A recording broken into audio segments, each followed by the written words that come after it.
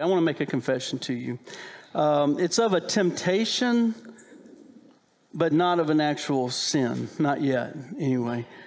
And the temptation has been reoccurring for about 32 years. Okay, I started here 32 years ago.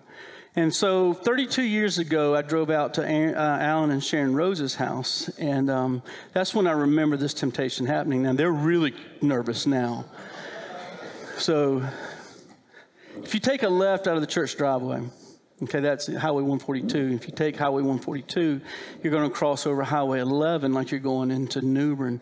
And then you're going to go, I don't know how many miles, but you're going to come to a very small bridge on Highway 142. I mean, very small. It just crosses the tip of a pond right before you get into New Bern, okay?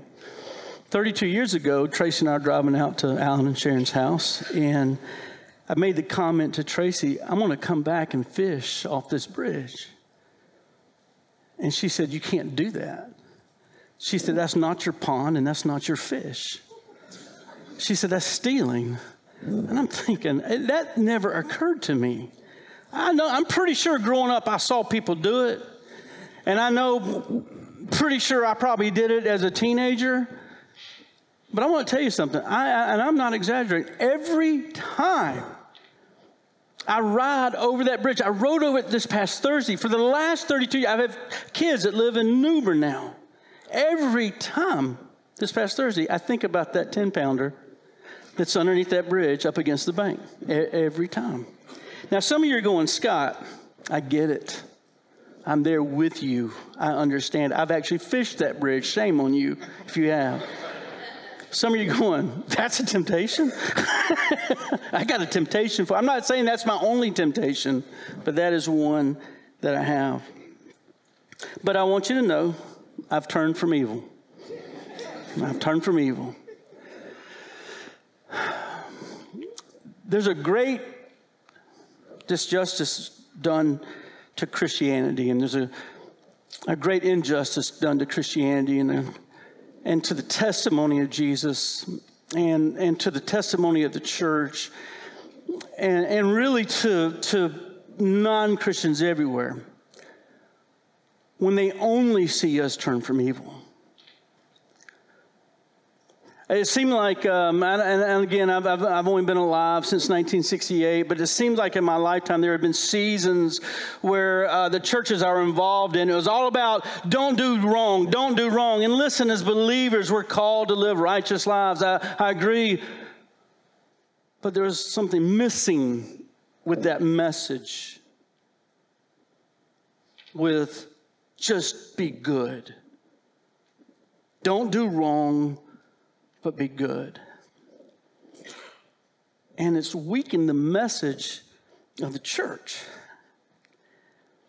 And so today we're going to wrap up Psalm 37. This is your first time here. I'm so glad you're here, and you can go back and online and see the messages leading up to today's message. But we're wrapping up Psalm 37. And again, I'll just say it one more time. This is King David. This is an older King David. This is a King David that is seasoned. This is a King David that knows life, and he's walked with God now all these years, and he's getting ready to succeed the kingdom to his son Solomon. And so he's written this. And again, I have not been able to tell you everything about it, but he's written it in such a way that Solomon would memorize all 40 verses of this, and that each verse began with a letter of the Hebrew alphabet just to help him memorize this. So it's not suggestions to Solomon. No, he wants him to take this to heart. And in doing so, listen, every bit of Scripture, man, God wants us to take to heart. And so now he's wrapping it up. And one thing we've seen throughout this psalm, we've just seen the contrast between the way the wicked behave and the way the godly behave. We see this contrast between how God treats the wicked and then how he treats the godly. Now listen to these words. He says, turn from evil and. He says, turn from evil and do good. Not be good. He says, hey, turn from evil and do something. Turn from evil and not just anything, but hey, turn from evil and do good And then he says, and you'll live in the land forever. And we know what that means for us. We know that that was covenant language for all those who originally read this. But we know for us that one day we'll live with Christ forever. So yes, turn from evil. Yes, turn from evil. Listen, our world is saturated with it. We don't even have to leave the house. The world is coming to our house. We had to turn from evil, but don't stop there. But do good. Don't just teach our students and our kids to turn from evil, but we tell them to turn from evil and do good. It's more than just don't. It is don't and do. Don't do evil, but do good. And the next verse says this, for the Lord loves justice. And the Lord loves justice. Justice, not fairness, not, we think of justice, we think, I just want justice. I want right, I want what's fair and right to happen. He's not talking about that type of justice. He's not talking about fairness and righteousness. He's talking about justice, the welfare of others. He's talking about love, justice. Be concerned and do good for the welfare of others. This entails treating people equally, regardless of race, regardless of politics, regardless of sex, regardless of any kind of ideological belief that is different from mine and yours. It's treating people equally. It means caring for the rights and needs of the poor, regardless of how they got there. It means taking care of the needs and rights and protecting the rights of the orphan, of the widowed, of those imprisoned, of those in bondage to the things of this world. Don't do evil. Turn from evil and do good, for the Lord loves justice. And too often, we, me, I, all of us, too often we think about these types of ministry or these types of actions as optional.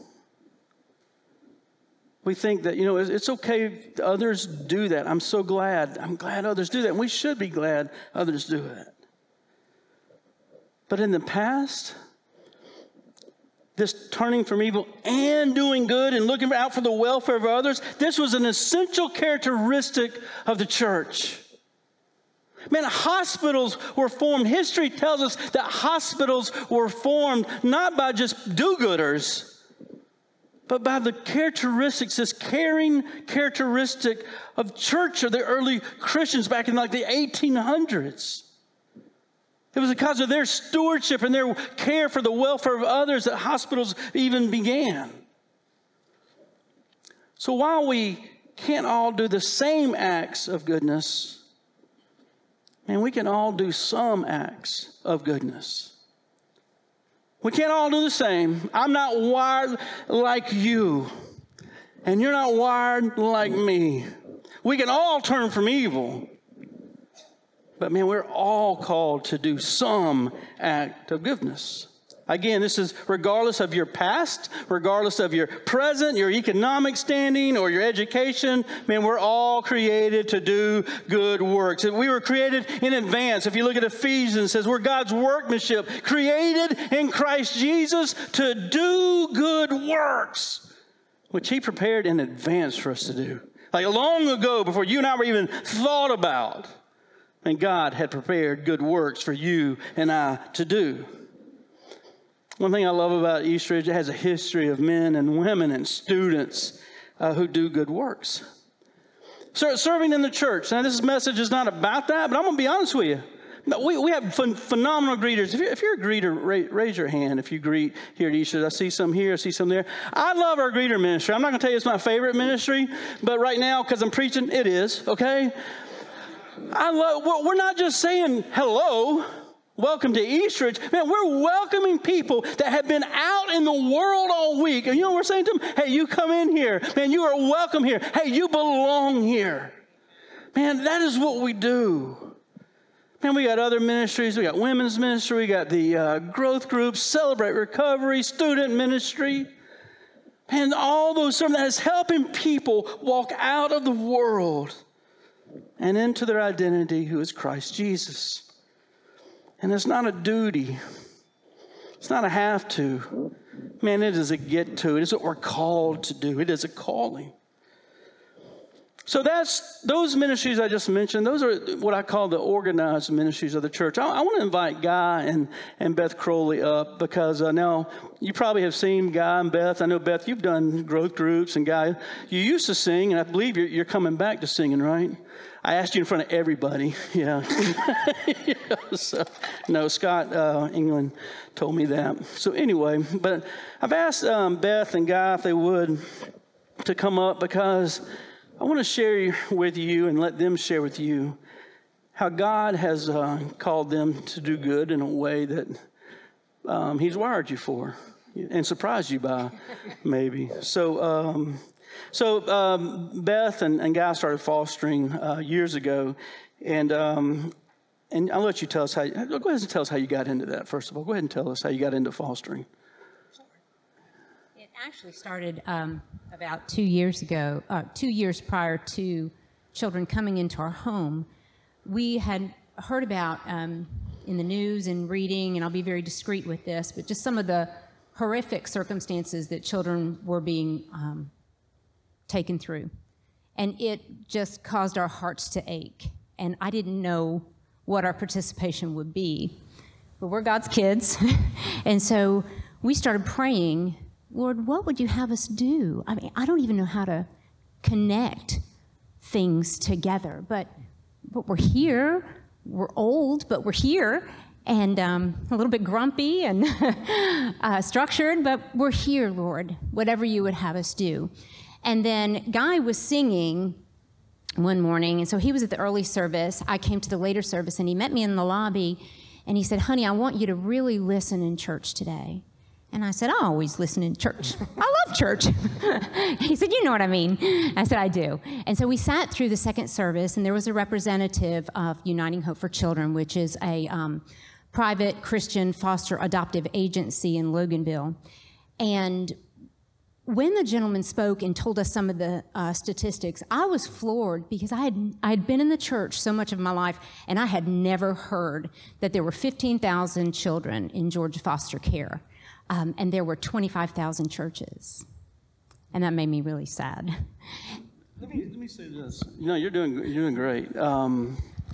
So I didn't say it, but you said it. Y'all are older. We're older. Okay, older, not old, just older.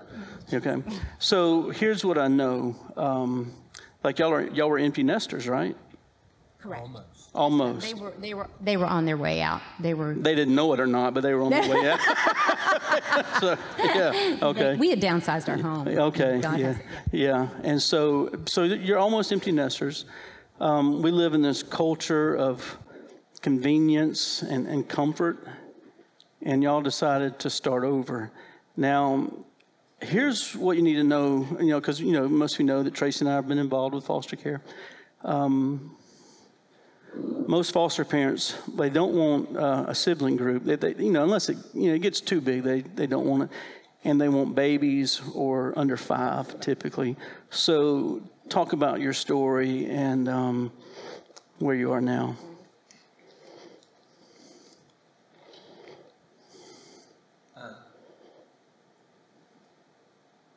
I think all the things that Beth just said. It was such a thing in our hearts. I mean, the Lord was clearly working. And I guess the Lord prepares us for what He's going to do, because we didn't want just one, and we didn't want just, we didn't want a baby. And of course, the age thing's a factor there. I don't want to be 112, and have graduating from high school. It's like, this was my dad. Well, he's still here, So our hearts were prepared in that direction. So we thought, well, maybe the Lord will bless us with a couple of kids. And, it's just really in our heart to do that. And so God is a God of abundance. So we have 4 that He sent to us, and the most wonderful kids in the world. So tell their ages when you got them and what their ages are now. When we got them, 11 down to 3. And currently... Okay, just real quick. So I'm going to get real personal now. How old are y'all actually? I'm 63. And I'm 60. You look 63, but anyway. Sure, right. I'm not the shocker here. But the reason I think that's important, how many people told you were crazy? Did anybody tell you were crazy? They did. Yeah. We were pretty surprised at some of the responses. We started close in, and then we went out into our people group. My father was amazing. He looked at me and he said, honey, if God's telling you to do it, you need to do it. We did not get that kind of support. We were surprised at some of the responses. So I don't know if you want me to go into those. You can. Leave those alone. Just Don't on fight that. up here, okay? Yeah. People have their ideas about what people had their ideas about what we were supposed to do at certain ages, and we kind of cut against their ideas. Yeah. Some that we were crazy financially. It wasn't, what's going to happen financially. That we were too old. How old are you going to be when they're 18? And then I'd start to calculate. I didn't really think about that. But that's something that we've asked the Lord for. Really, I mean, you can laughingly say, but really and truly on Psalm 103, He renews your youth. We bless the Lord. And so we're asking for that. Because we would. They've threatened their dad that they want him to walk them down the aisle. We would like to be grandparents to their children as well. So we've asked the Lord for those things. But some people have come back and apologized. We did have an overwhelming support from our church family. And we have very dear friends who have adopted as well. They adopted 3. And sometimes when times got a little bit dicey, our friend would remind us, you are available. And so that's really all we could say is, God, we're available here. Everything, as a follower of Christ, as his kids, everything we have is from the Lord. We steward it. He gives it to us, our children, our stuff to steward, but everything we have is his. That means our home. That means my hair rollers, my clothes, my shoes, with my children. And we steward it, but God's given it all for us to share. So, you go into something thinking this will be the blessing. And then all of a sudden you see how the Lord blesses you in other ways. And listen, not that it's not hard at times, too. I'm not denying that. And so I'm not trying to paint a picture that whenever you do good for the Lord, whether it's fostering or anything, it's always pleasant. What are some of the unexpected blessings that you've seen? Can I show you? There was a lady that I knew. I was a teacher years ago, and they were a family unit that had biological children, and then when they were grown, they had fostered and adopted a children's group. I'm not on social media, so I have no connection with this woman from my past, and I often just would love to have talked with her and had no way of getting in touch with her. And one day I was shopping and I walked face to face right in front of her. And that was a gift from the Lord to me. And we quickly caught up. I heard about her life, and now she was grandmother to these adoptive children's babies. And she looked at me, she gave me advice, she gave me encouragement just at the right time. That's the blessing of the Lord to me. Yeah. There's something about doing what the Lord asks you to do. He asks us to do things, and then he helps us to walk through the process. And I'm completely changed in so many ways. When I look back, it's like, okay, that's not the way I would have chosen for those changes in my personal life to have occurred. But I'm glad for the change. And the children God has put in our home are a blessing in themselves, to get to know them and to see what God has done in their lives, and to just watch his hand and his care and his provision over them, everything from the internal things you're talking about to the physical things that are needed, his supply over them. We've just stood back and gone, oh my goodness, that was such a need, and it was huge, and now it's provided for. It's amazing. It's so encouraging in every other area to see the blessings of the Lord over them. Great. Anything else you would like to say? I'm giving you open mic for 30 seconds. Okay. No. One thing we didn't know, well, let me back up. It's such an overwhelming issue right now. I love a quote that Mother Teresa gave. She said, if you can't feed 1,000 people, feed one. Make a difference in one life. Whatever the Lord would lead you to do, pray about it. Ask Him. And the state of Georgia provides counselors for the children, I didn't know this, as they're going through foster care. And we had a sweet, sweet girl, and she came to the house, praise God, and would meet with them. And I thought they stayed with them forever. And I thought they stayed with the girls until they were 18. And she said, okay, Beth, we need to talk about discharge. I said, wait, what? Aren't you going to stay here? She said, well, I'm here if you need me. But what children need is love, support, and hope. And they have that here in this home. And we want our home to be that incubator, we make so many mistakes, fallen people, broken people, helping broken people, but God is there. And I would add to love, support, and hope, they need someone to advocate for them, but that means praying for them every day.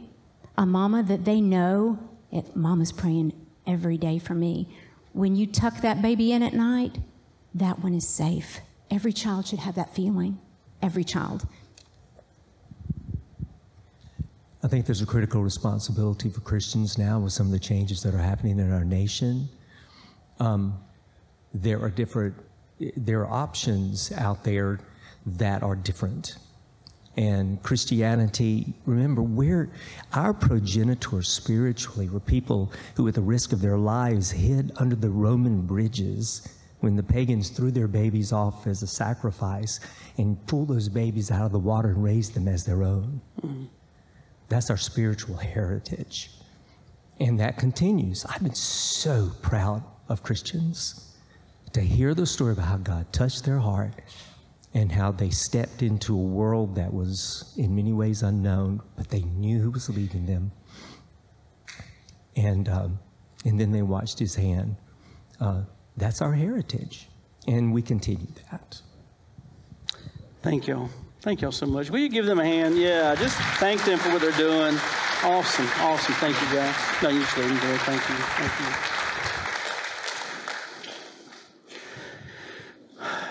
So we all can't do the same action, but we can all take action somehow. We all can turn from evil, and we can all do good. I know if you want to talk more to Beth and Guy, they would love to talk to you. But I know this. I love what they said. There's something maybe God's putting on your heart that you need to pray about and then seek further counsel on. But I always want to say this. Man, there's always blessing and joy on the other side of obedience. Always. Doesn't mean there's not hardship.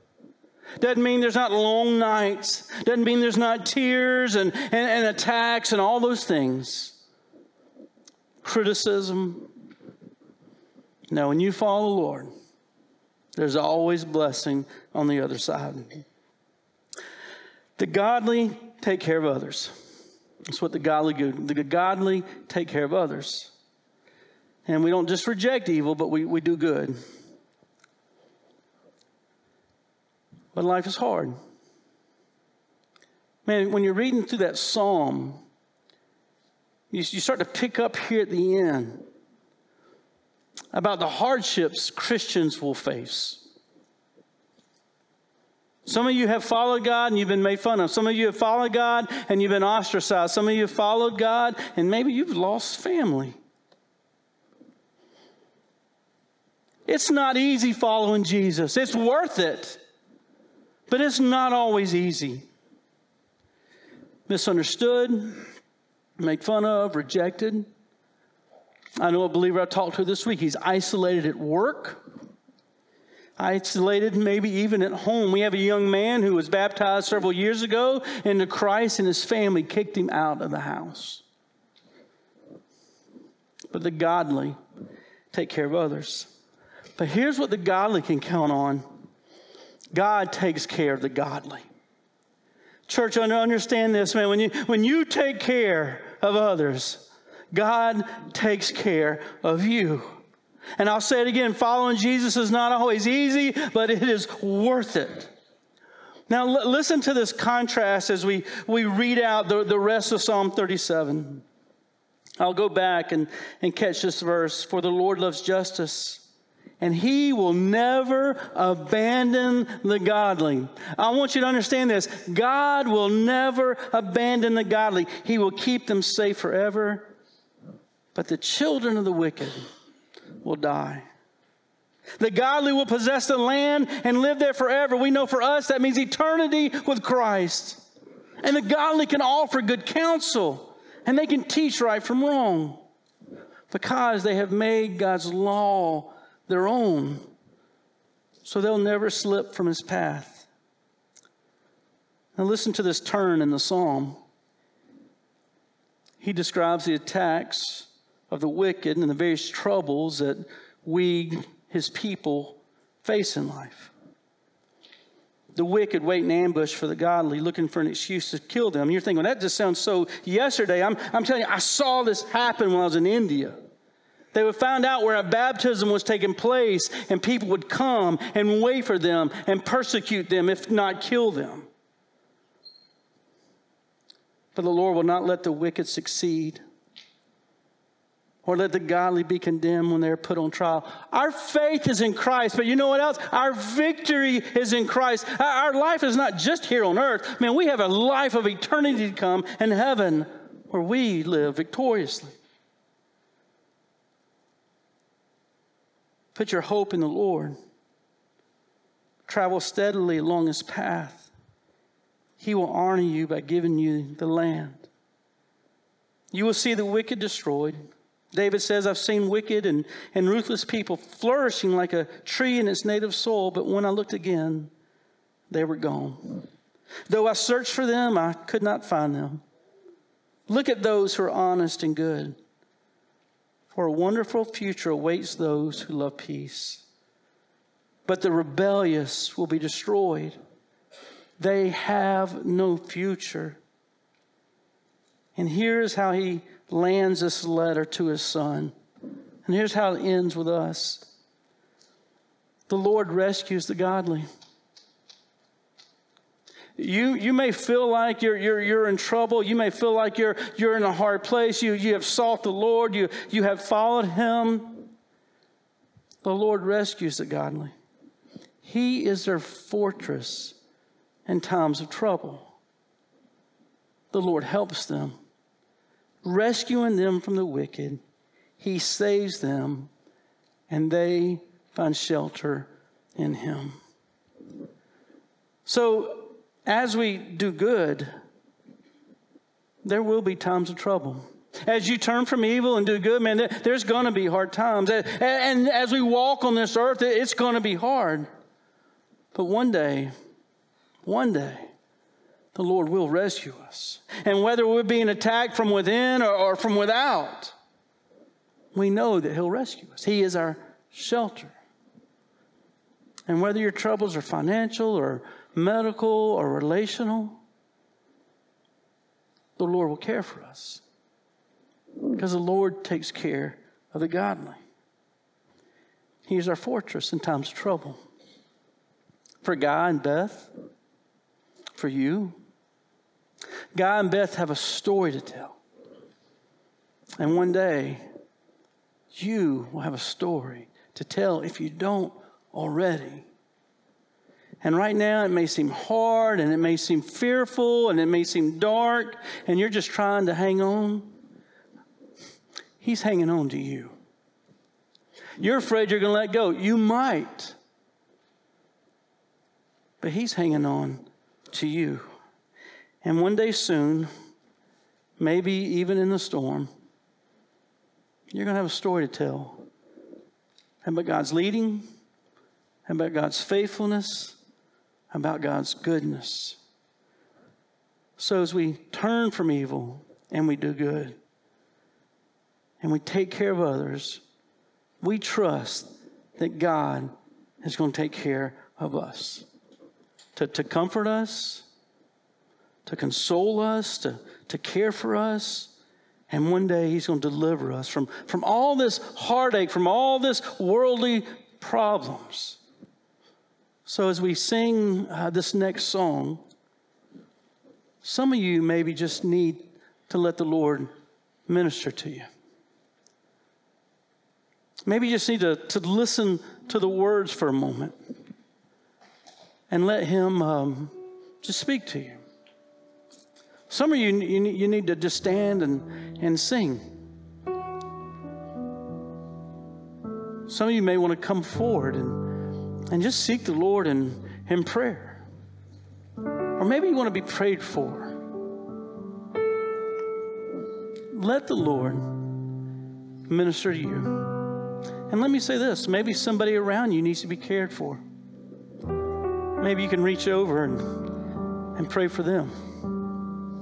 Father God, the life you've called us to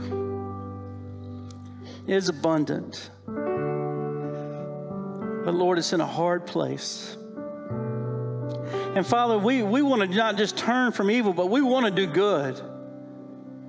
And so, Lord, we're going to take care of the godly.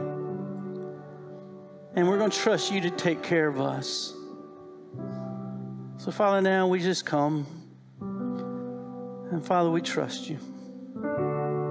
We trust you when we can't trust things around us.